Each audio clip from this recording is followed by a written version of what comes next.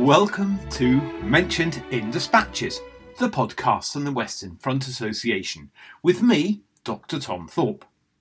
The WFA is the UK's largest Great War History Society. We are dedicated to furthering understanding of the First World War and have around 60 branches worldwide.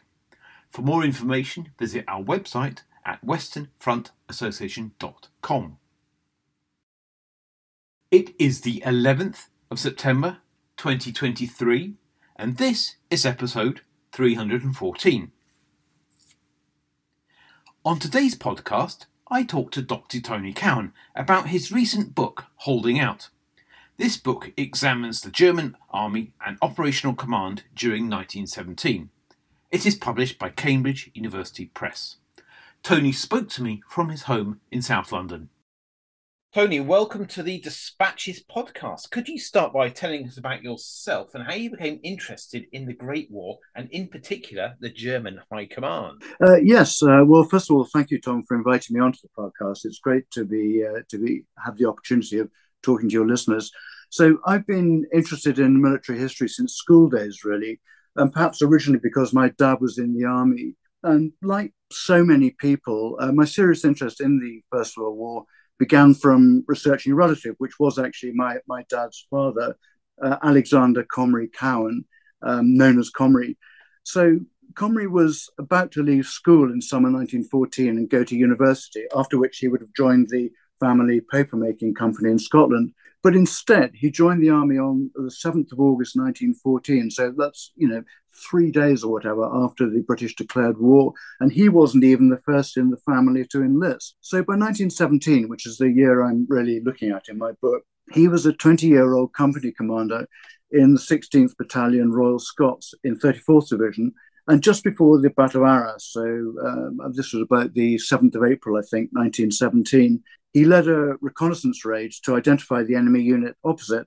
And the raid succeeded. They captured a German soldier and they got him back to the British lines.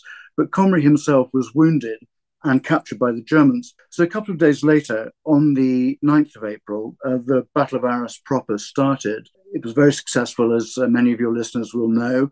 And his own company found him, in fact, still lying in a German first aid post because they hadn't been able to evacuate him. So he was then brought back to the British lines, sent to hospital and so on. But sadly, because of the delay in treating him, his leg had to be amputated. And of course, that affected him for the rest of his life. In many ways, he had a sort of family life and a professional life and so on. But clearly, it affected him for the rest of his life. And in fact, he died aged only 41. So this was back in 1937. So, of course, I never knew him, therefore.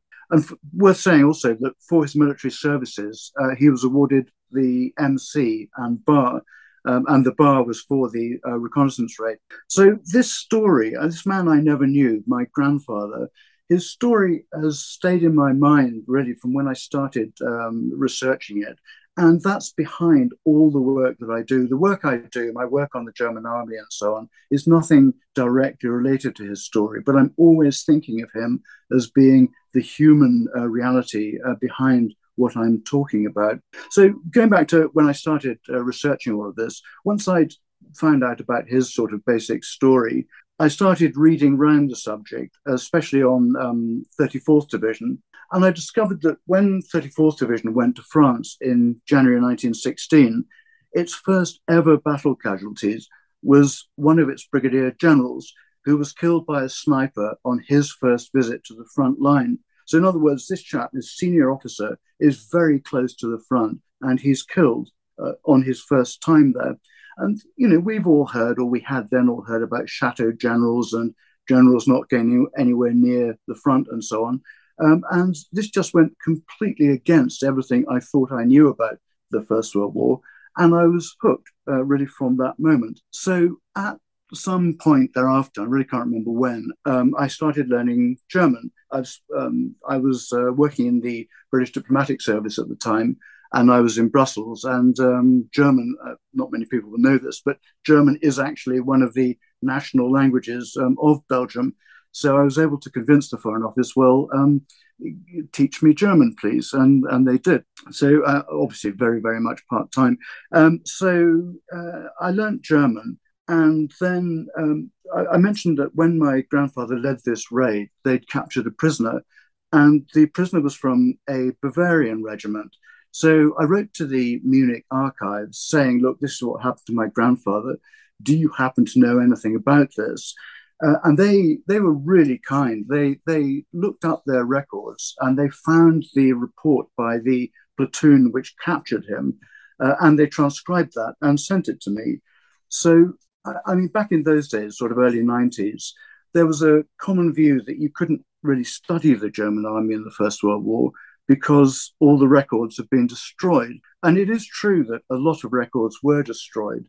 But I realized from when the Munich archive wrote to me that actually a lot was still there. And in fact, it turns out, of course, now I've done far more research on German archives, it turns out that as a 20th century bureaucratic army, there are masses of records on the German army in Munich and elsewhere. So time went by, and I then retired from the Foreign Office, and I decided to follow up my interest in the First World War by doing a PhD. So I thought my best contribution to, helping understand the First World War, to developing the historiography, would be to use my language skills. And I was dithering between studying either the French army or the German army. And eventually I decided to opt for the German army. So that's quite a long way of answering your question. So, yes, obviously, I do have to declare an interest that we did graduate from our PhDs at the same very, very, very long ceremony, very, very stuffy room in July 2017, which was a long time ago. So anyway, but with that digression aside, so what is your book about? What does it argue? And what sort of aspects of the German army are you examining? Well, the book is based on my PhD, though it's developed a lot from there. It's greatly expanded. I've added a lot of extra material which isn't in the PhD. But the reason for mentioning that is the title of the PhD begins "Genius for War?" ? And there still is a traditional view that the German army from 1870 or even earlier, right through to 1945, was superior to its enemies, and that much of this was due to characteristic German command technique. So that seemed to me simplistic at best, and just plain wrong at worst. When I began my serious study of the First World War, it was back in the early 1990s, as I mentioned, and revisionism about the British Army's performance was flourishing. It was a really, really, really interesting time. So the view that the German army was simply superior just seemed to me to ignore improvements which the British and the French armies had made in their performance. And it seemed to ignore the fact that in some ways, actually the British anyway, were ahead of the Germans. But also there were specific problems with some of the literature which is most positive about the German army. I mean, an obvious example, which you'll certainly have read, and I'm sure many of your listeners will have as well, is G.C. Wynn's If Germany Attacks. And in some ways, that's a really excellent book and a good introduction, but it does rely excessively on the memoirs of the chief German defensive expert, Fritz von Lossberg, which are themselves flawed. So basically, in my PhD and then now in the book, I wanted to look in more detail at how German command actually worked, as opposed to its reputation. And because of my interest in what my grandfather had been through, I'd always sort of focused really on the Battle of Arras. I decided to build on that and to analyze German command through a case study of what was going on in early 1917, how the German army, higher levels of command, actually handled their defense against the Battle of Arras and the Nivelle offensive, which sort of April-May 1917. And so what I've done is, what I want to do is to see how German command actually worked rather than what its reputation is or what its doctrine said it was doing. And so I've come up with an idea that they faced 5 main command tasks in early 1917. Now, in the book, I go into detail about that. And I won't do that here because I think it's probably easier to read about than to talk about. Anyway, the first task is coordinating the masses of troops, materiel, and different levels of command needed to fight a modern battle. And one of the problems faced there is what balance do you strike between decentralization, aimed at exploiting fleeting opportunities and coping with chaos, and control, which you need to exert to avoid chaos. So in this part of the book, I've looked at four what are seen as traditional principles of German command. That's mission command, Auftragstactik, in other words, decentralization, the relationship between commanders and their chiefs of staff, creation of a Schwerpunkt, or which I've translated as point of main effort. There are other ways of translating it, so point of main effort, and maintaining the chain of command as the fourth of the four traditional principles that I've looked at.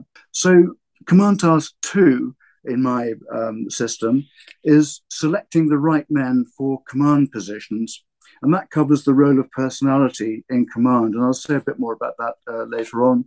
Command task 3 is reducing the uncertainty and the chaos of war to an acceptable level where what the Germans see as their superior command techniques can exploit the opportunities while avoiding the chaos. And the two principal means for that are intelligence on the enemy and communications, relaying reports and orders between the command and German troops. Fourth command task, learning. So most of us now would accept the Western Front might have been static geographically, but it certainly was not static in terms of changes going on, tactical changes, organizational changes, and so on. And therefore, everyone was continuously learning. So that's the fourth command task.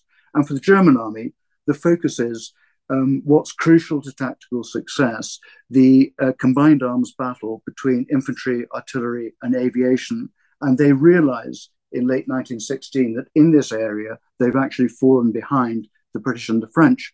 And then the fifth command task is slightly different because actually this is the end to which the others are means, and it's winning. Winning's got two meanings really at this time. First of all, crucially, of course, to prevent the Entente, the British and the French, from breaking through. And secondly, to inflict more casualties than they suffered. And in this part, I look at the quality of the German army, including an important new system that it had introduced to manage attrition. So, as I say in the book, I go into much more detail about why I've evolved these five as the main command tasks. And I also argue that although this is a case study of early 1917, these command tasks and the findings from them actually apply much more broadly than that to the German and indeed to the British and the French armies throughout the First World War. And there's some reason for saying later as well. Now, it's fair to say that not everyone agrees with my thinking on these command tasks, but there is a lot of material backing them up. There's a lot of evidence. There's a lot of stuff on the thinking that the Germans were using and so on. So I'm hoping that even people who dispute these command tasks or don't agree with them will actually find the supporting evidence that I've quoted useful for their own research. On that issue of identifying those people who may disagree with you, how dare they? Who are they, and what have they said about this period? And how does your sort of perspective, I suppose, differ from what they said? In terms of basically what sort of why am I writing this book? I suppose. I suppose there are sort of two views about the German army, and there's the question of whether or not there's a school which thinks it is superior, and there's a school which says no, actually no one believes that anymore.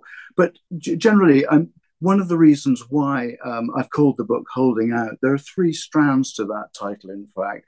So the first strand is how were the Germans able to hold out for 4 years, over 4 years, against increasing Allied numerical and material superiority? The second is how were they able to hold out against this specific offensive? And the third is the obligation on all ranks to hold out personally. Both the high commanders had to hold out and the individual soldiers had to hold out. And of course, that's also true of British and French soldiers as well. So in terms of the first strand of that, how did Germany hold out for over 4 years? The German army is seen as a sort of it's seen as one of the mainstays of German ability to hold out. It's seen as a motor of the war and so on. But in addition to that, it's a sort of huge and politically important organization, and it's been considerably misunderstood. So the situation has improved since I started my PhD, and there are important books by Jonathan Boff, for instance, and by Holger Afflerbach, which talk about the German army, but it is still relatively understudied compared with, say, all the work that's been put into the British army on the First World War, and to a lesser extent on the French army. And that's particularly true at the sort of organizational levels I'm looking at in my book, on which are basically army group, army corps, and division. So it's not the actual top level of command, it's sort of one level down from the top, but I do look at what's going on at the top level and slightly below as well. But that's the focus. It's army group, army corps, and division in organizational terms. And the what I'm aiming to do, and this is where it doesn't, to some extent, it doesn't really matter whether people agree with my theory of these command tasks or not, because there is so much evidence about the German army in the book. The book provides a comparison with all the research work that has been done on the British and the French armies. And it's quite modular in some ways. And what I mean by that is that many of its chapters could actually be books in their own right. So, for instance, I've got a chapter on German intelligence. That corresponds with Jim Beach's book on British intelligence, his book, Haig's Intelligence. I've got a chapter on communications, which corresponds with Brian Hall's book, Communications and British Operations on the Western Front. And I've got a chapter on learning, which corresponds with Amy Fox's Learning to Fight. And so what I've aimed to do is this slice of command I'm looking at, army groups to division, is relatively understudied. More work has been done on the higher levels of OHL, the sort of political side of it, and also the lower levels, morale and things like that, but less on the German side anyway, on these sort of operational levels. And so what I've done, because it's a case study and it's looking at a relatively short time period, that's allowed me to look at quite a lot of different issues in considerable depth. And that's where, again, if people don't like the command task idea, and of course they're wrong not to like it, there is still all this material that hopefully they'll be able to use to further their own research. And when we look at that operational sort of high command army group, corps and division, who are the main players that those sort of ranks of the army? And is there anybody that we would know who are sort of household names, so to speak? Well, of course, the household names are the people right at the top, Hindenburg and Ludendorff. So they're the people from late August 1916 who are heading up German Supreme Army Command, or OHL, as it's called. Generally, the focus of my work has been below that, though I do, of course, look at what sort of orders OHL is giving and what its relations are with the next levels down. In terms of, are there household names? I mean, there are people like Crown Prince at the sort of army group commander level on the Western Front. You've got Crown Prince Ruprecht of Bavaria, the subject of Jonathan Boff's book. You've got Crown Prince Wilhelm, the Kaiser's son. And then you've got Duke Albrecht of Württemberg. So these are all heirs to the thrones of their respective kingdoms within Germany. But I'm not sure you would regard them as being household names. I find that's a very good question, actually. I find it difficult to answer because I've been focusing on these people, and the personality side of it has been a major aspect of my research. I've been focusing on these guys for about the last 15 years. So, of course, they're household names in my household, but that doesn't necessarily mean I'm expecting them to be in anyone else's household. So basically what I've looked at is commanders, as I've just been mentioned, and general staff officers. And I'm looking at them I'm looking at the command teams at these different levels of command, particularly at the divisional level. And command teams, what I mean by that is the commander and his chief general staff officer. And there's quite a lot I'm able to say about how successful the German army was in establishing and maintaining these command teams. And there's some absolutely terrific stuff you can find in people, German officers at the time and just after the war, criticizing each other for performance and so on. So I've never actually been thrown out of German archives for laughing too much, but it's been a pretty close run thing on occasion. So who else is there? So you've got the commanders and the staff officers at each level. Obviously at the top level, you've got the Kaiser and his senior courtiers. And that's particularly relevant when it comes to personnel selection. So again, back to the personnel side of it. It's no coincidence, in fact, that my chapter on personality, I've called it, is actually the longest in the book, and it's probably the one I most enjoyed writing because it is just so interesting what's going on. So, there's this myth. Partly going back to the genius for war argument, that German officers, and in particular the German general staff, were technocrats of war. And many of them, of course, were. They're very able men within the field that they're focusing on.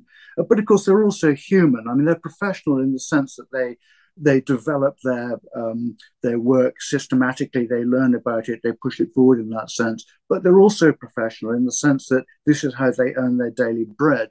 This is how they make their career. And of course, as soon as you bring in that meaning of professionalism, you're looking at them as human beings. You're looking at people who've got human foibles like ambition, who want to be promoted, who are worried about money, who have friends, who have enemies, who are networking, etc., etc., etc. How all these things link up. And so one of the things I did enjoy doing, and if I was going to develop this, it would be good to do more of it, is the influence of networks at a senior level in the army.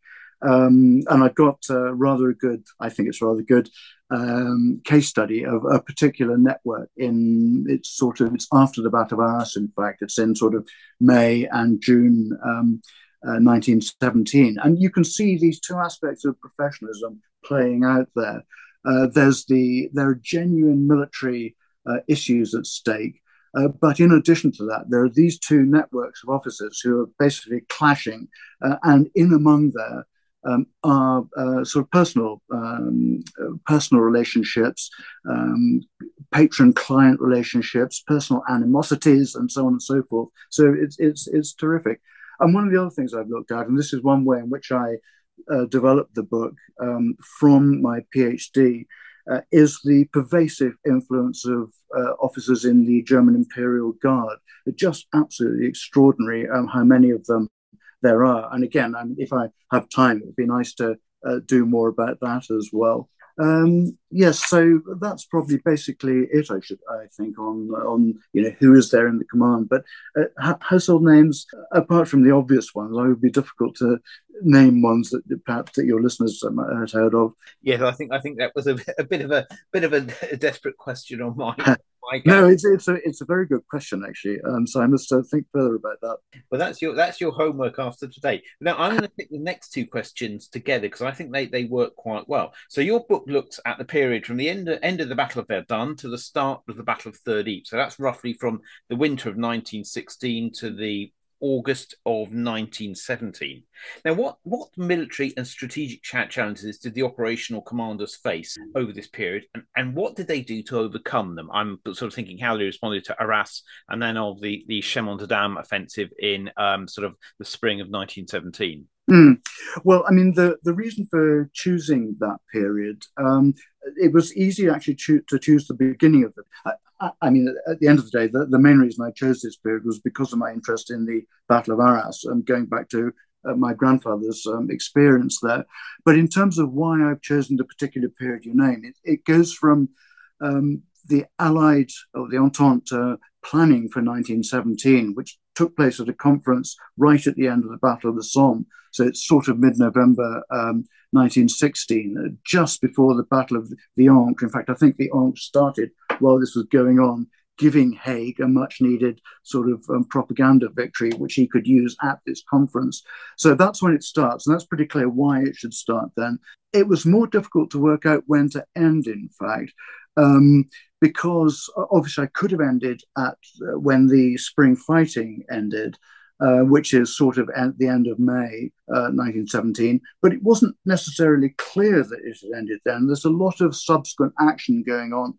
But if you take it into June, of course, you've got the Battle of Messines in early June. So I do cover that as well. And at the end, I decided to stop in mid-July for two reasons. The French official history, their definition of the battle that they're fighting, ends it on, I forget the exact date, it's the 15th or 16th of July. And by coincidence, also on almost either that day or the next day, the Germans decide, okay, well, we are definitively moving the defensive Schwerpunkt on the Western Front from the spring fighting to Flanders, where it's obvious that the British are about to attack.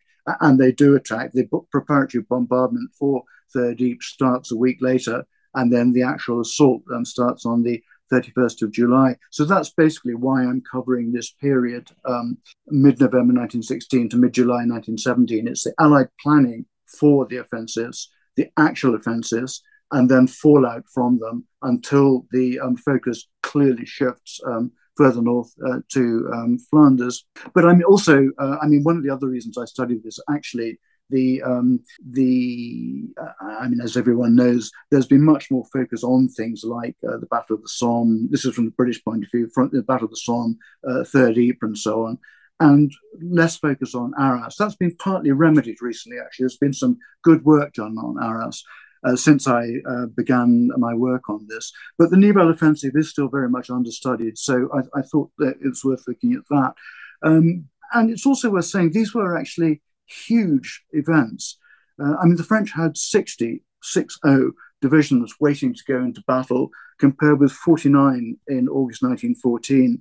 And the British had the same number of divisions on the first day at Arras in the front line that they had on the 1st of July 1916. So, these are really big events. And the Germans were in no doubt about the significance of the offensive before it started, and the significance of their achievement in defeating it once it had ended, especially defeating the French side of this, which was the main Allied effort. One of the OHL, Supreme Army Command's chief operations officer, says, we achieved something absolutely extraordinary in this defeat, in defeating this offensive in early 1917. There's one point I should make clear. Although this is my book is a case study of the German defense in these battles, but it actually ranges much further afield than that. So I look, in deriving the command tasks, I look at, well, what is pre-war thinking about these issues? What are people like Clausewitz saying? What are people like Moltke the elder saying? And I also look at, well, what does experience in the early war period show, 1914 to 1916? So you get a lot of nitty-gritty on command changes in 1917, but the book actually ranges much further afield than that. And that's one of the reasons why I'm saying that its findings apply much more broadly than just early 1917. So turning to the second part of your question on, well, what sort of challenges did the German High Command face and how did they try to get over them? Well, obviously they'd beaten off the Allied Somme offensive in 1916, but at the end of that year, they're in a pretty desperate state, and they've suffered enormous casualties by then. But the real damage to the army is more in terms of its morale and its quality than in terms of its actual size, which in fact is still increasing at this period. So, a lot of your listeners will have come across the German army's official comment that what still remained of the old peace-trained German infantry bled to death on the Somme. And for the first time, there's actual doubt about Germany's going to win the war. So more specifically, I've got quite a lot of statistics and so on in the book. And just to try to sort of flesh out some of the more anecdotal stuff that I'm talking about as well. And in this particular case, there were 118 German divisions which fought either at Verdun or at the Somme or both. And 27 of those divisions had become of concern by the end of 1916, early 1917. Concern lack of performance, concern lack of morale, concern disciplinary problems. So 27 out of 118 divisions which fought at Verdun and or the Somme were of concern. That's about 1/5 of them, and those are the ones we know about. So the actual total should be higher than that. And so again, in terms of the problems that the Germans face at this period, of course, they're fighting a multi-front war, and even though the Eastern Front is a sideshow by 1917 and declining, they can't ignore it. One of the things going on there, even after the revolution, is it's not really clear what's happening. Does the Russian Revolution favor the Allies? Does it favor the Germans? Is it both? Is it strengthening Russia? Is it weakening Russia? So they really don't know.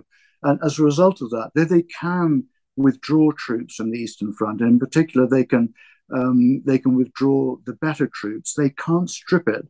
They do have to keep really quite a large army there, so that's also a problem.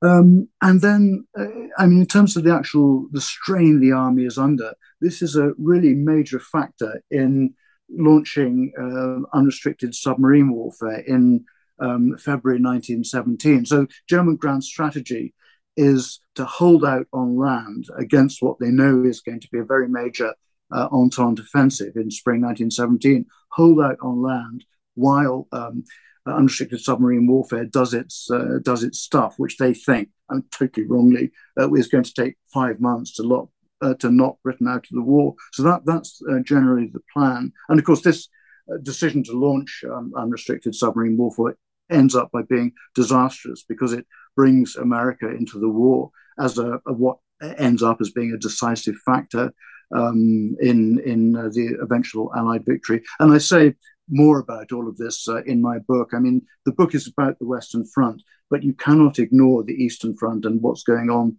elsewhere. So German army in a bad way by the end of 1916. And of course, the High Command is taking steps to try to improve what's going on. So they do quite a lot of different things here at different sort of levels of war. They promulgate new defensive tactics. This is sort of mobile defense. Don't stick rigidly to the front line. They improve training on these tactics. In fact, the training is not just for, it's partly for formations, for sort of divisions and so on, but it's also, interestingly, for command. So this is something, I don't know whether the French did this or not, but the British certainly didn't. The Germans in sort of January, February 1917 introduced divisional command training courses. And the core idea is to train divisional commanders and their chief staff officers. But in fact, they end up training a load of other people as well, artillery commanders, regimental commanders, allies, and so on. And so the aim is to train these guys on the new tactics and to spread uniformity and best practice throughout not only the army on the Western Front, but also increasingly on the Eastern Front and throughout the Allies. Courses not at all perfect, not much time to do it before the offensive starts, doubts by some of the participants about the actual level of tuition and so on. But it's a major innovation. And as I said, it's something that the British didn't do. So new tactics, new training, they increased the number of divisions available on the Western Front. They actually raised quite a lot of new divisions, though there's a real problem about the quality of some of them. As I said, they've withdrawn the best troops from the Eastern Front. They withdraw to the Hindenburg Line, which shortens the front and saves quite a few divisions. They reorganized the army on the Western Front. They set up a system. Army groups at this stage are not completely new, but they now spread them across the Western Front. So there are three. There's Army Group Ruprecht facing the British, Army Group German Crown Prince facing the French, and then the third one, Army Group Albrecht, on the quiet sector of the front. which can act as a sort of reserve for the other bits. And there's also a further command reshuffles at different level, which I've talked about in the book. And importantly, they introduce unified command of the air forces. And it's striking that the air forces are one of the success stories on the German side, able to take the fight to the enemy right to the end of the war, where the German army is increasingly collapsing as time goes by, but the air forces remain in the fight. And again, the German experts on this draw a distinction between what it was able to do in the First World War and the collapse of the Luftwaffe in the Second World War. So that's a story which probably needs more telling. So what else do? They aim to increase the ratio of firepower to manpower. This is linked to the new tactics. They've already cut the number of infantry in divisions. They launch a thing called the Hindenburg program to increase arms production. Actually, this starts by they're really shooting themselves in the foot to start with, because this super duper new program begins by causing absolute chaos in armaments production and takes a while to sort out and actually improve things. But they are introducing new weaponry at this time. Again, on the Air Force, probably the most significant new weapon of all is the Albatros fighter, which helps the Germans reestablish air superiority. So other new equipment they introduce is new artillery equipment, longer range field guns and so on. But it takes quite a while for that to actually get into service. Some of it not introduced till early 1918, in fact. And they also introduce a light machine gun, the MG 0815, a very imperfect wartime improvisation, welcomed, but with severe problems as well, and by no means distributed to the whole army when the spring 1917 fighting began. But you can see all the things I've talked about. This is a really serious attempt to improve the German army, and each of these steps was undoubtedly flawed, but they did collectively improve its performance. And there is a thought, which you can see in the British official history, that actually these steps, and particularly according to the British official history, the new tactics helped the German army survive the spring 1917 fighting in a way that it might actually not have done otherwise. So on that, would you conclude that the German performance during 1917 was, quote, a benchmark of military excellence or not? Well, we've talked a bit about this, I think, already. I think it's a really interesting question. And as I said, my PhD thesis began with its title begins Genius for War ? I've rather moved away from that in the book, and the reason for that is that some people strongly agree there is a belief that the German army throughout the ages was superior, and others think that's just a straw man. No one really believes that anymore. And there are, as I say, strong schools of thought follow both of those arguments. But whatever the truth is, it's pretty clear that at the period I'm writing about, the German army does not display a genius for war. And in fact, towards the end of 1916, when Hindenburg and Ludendorff are taking their steps to promote to try to improve performance and so on, they argue that in important ways, the German army has fallen behind the enemies. I can't remember if I mentioned this before, but they particularly noted that the British and the French were superior in cooperation between the infantry, artillery, and aviation, which, as we were saying, the crucial part of combined arms tactics. And as I mentioned, they're a year ahead of introducing light machine guns. The British and the French are. So older literature tends to see the introduction of new tactics in particular as being a crucial step. And I mentioned what the British official history says here. A major step forward, according to this older literature, and in fact, the foundation of modern tactics. Well, that I can't comment on whether it's foundation of modern tactics, but it's very striking that in defeating the Entente spring offensive, Arras and Nivelle offensive, the German army suffers really, really serious and lasting damage. And in the book, I've got a counterfactual, arguing that if the British and the French had taken better command decisions, they probably have inflicted a severe defeat on the Germans and possibly even brought about a general crisis. So although the Germans won these two battles, in other words, their fifth command task, which I define as being winning, they were successful, they suffered very serious damage. And in addition, after the battles of Arras, the Battle of Arras and the Nivelle offensive, although they hold off, for instance, the British offensive at Third Ypres, they actually suffer in the rest of the year 6 very serious local defeats. I'm just quickly to rattle them off. Messines in June, Verdun, Second Battle of Verdun in August, 3 battles in Third Ypres in September and October, and then the Battle of Malmaison also in October.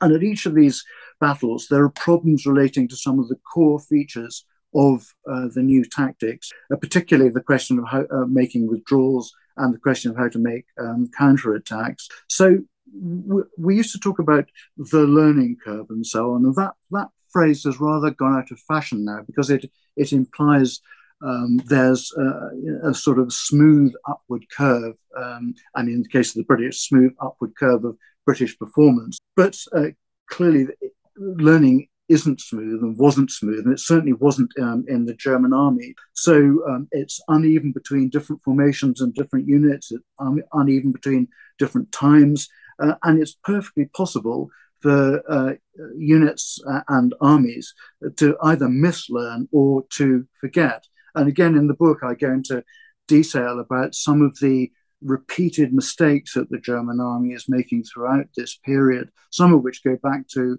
pre-war problems. And it's just really striking that they're still making these mistakes. So when I sum up the German army's performance of its 5 command tasks, I describe that as being patchy. And in some ways, that's a very mundane thing to say. What I mean by that is the performance, their fulfillment of these 5 command tasks was certainly not disastrous, but it wasn't perfect either.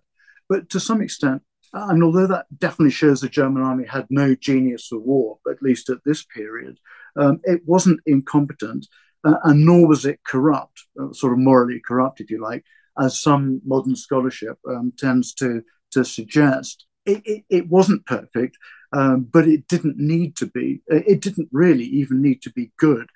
It just needed to be better than the enemy, or if you want to be cynical, to be not as bad as the enemy. So that's really where it is. I definitely don't think it's a benchmark.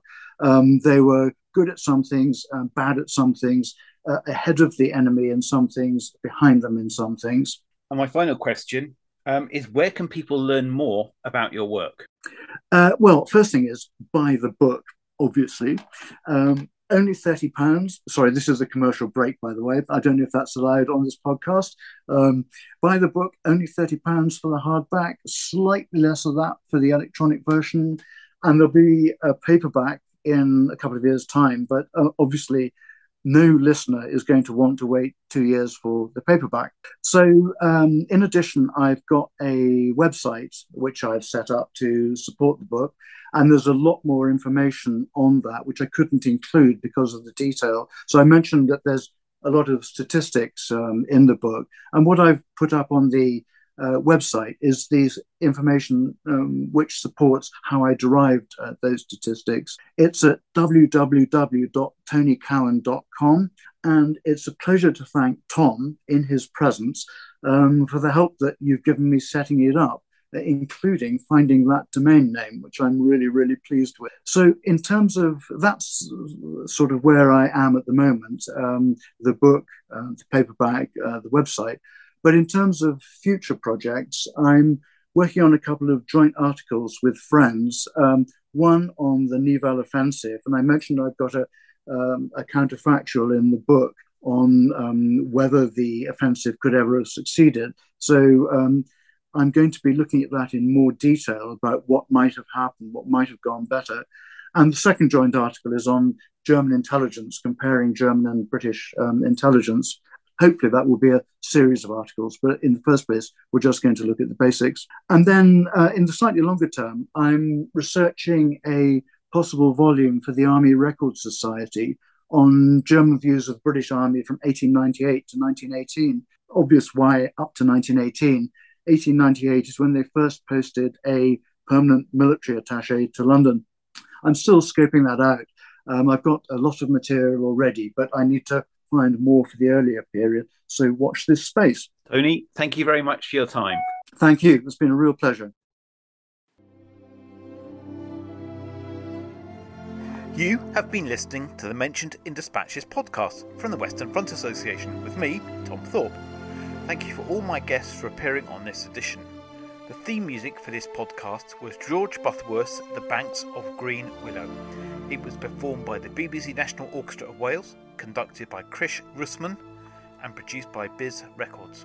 This recording is part of a collection of orchestral works by Butterworth performed by the BBC National Orchestra of Wales and supported by the Western Front Association. This is available from all good record stores under the record code BIS 2195. Until next time.